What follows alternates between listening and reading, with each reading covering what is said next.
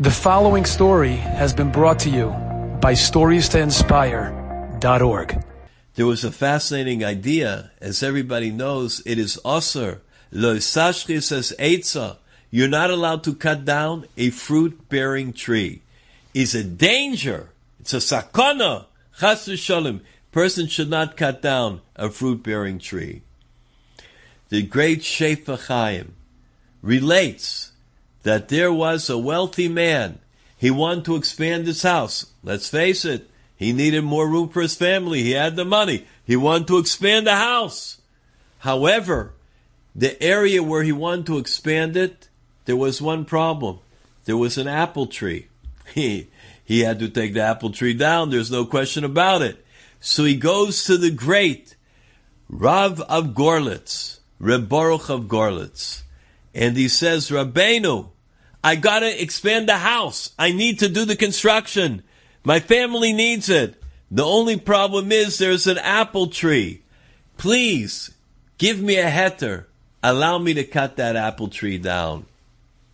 The Rebbe answered him and said, okay.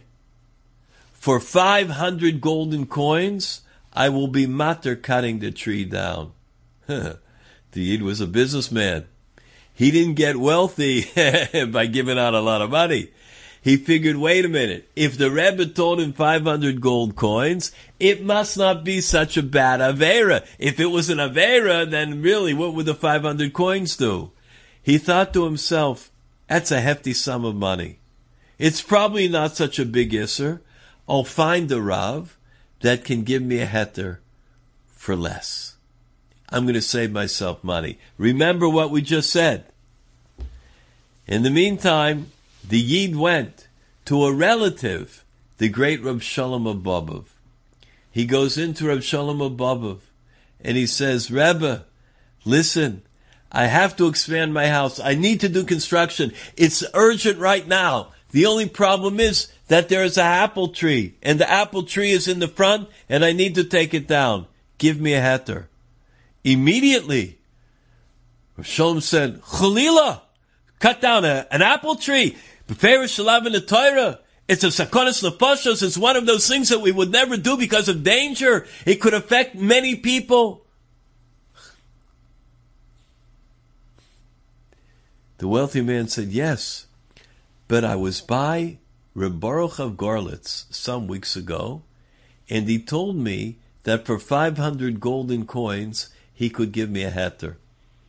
Ha! Reb Shalom said, Chas v'shalom. He would never do that. It is an impossibility. You cannot cut the fruit tree down. The Gvir got nervous. He said, boy, I better get the money together quick and go back to Reb Baruch of Gorlitz and not say anything about this. He got the money together. The 500 coins. Oiver la soicher. Minted coins. He went back to the great Reb Baruch of Gorlitz.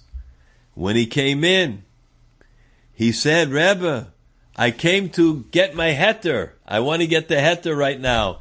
Can you give me the heter? Reb Baruch of Gorlitz said, the heter for what? He says, the heter, to uproot the fruit tree, to take it out. Reb Baruch of Gorlitz said, there is no heter. There's no heter, I'm sorry. Wait a minute, Rebbe, what did you tell me before, and what are you telling me now? Didn't you tell me that for 500 golden coins, I could uproot the apple tree from the courtyard? The Heilige Reb Baruch of Gorlitz said, I want you to know, my dear friend, 6 weeks ago when you came, there was a poor Yid, and that poor Yid was in danger, his whole family. And for 500 gold coins, I could get him out of his predicament. I thought to myself, what is worse? To cut down. Ki adam eitz asada. A human being is a tree. To cut down a human being or to cut down a tree. So I was makabel upon myself not to cut down the human being, to get the 500 coins for him And I was going to accept achrayus that nothing would happen to you because you cut the fruit tree down. However, within the time of the 6 weeks, the Yeshua came from a different place. So now, I have no heter for you. This is an unbelievable idea, that a person should know. First of all, Emunus Chachomim, B'tzedek tishpot amisecha. Don't be an Iber Chacham, as they say. Don't be the great wise man or the great wise woman, and I know, and he told me this, or she told me that, but it's not really it because I can think with my own brain. Don't think that way. Understand that every single thing in our world works b'hashgacha. If a person has an opportunity, if an individual is told something by a Chacham, by a great Rebbetzin, they should know how to accept it.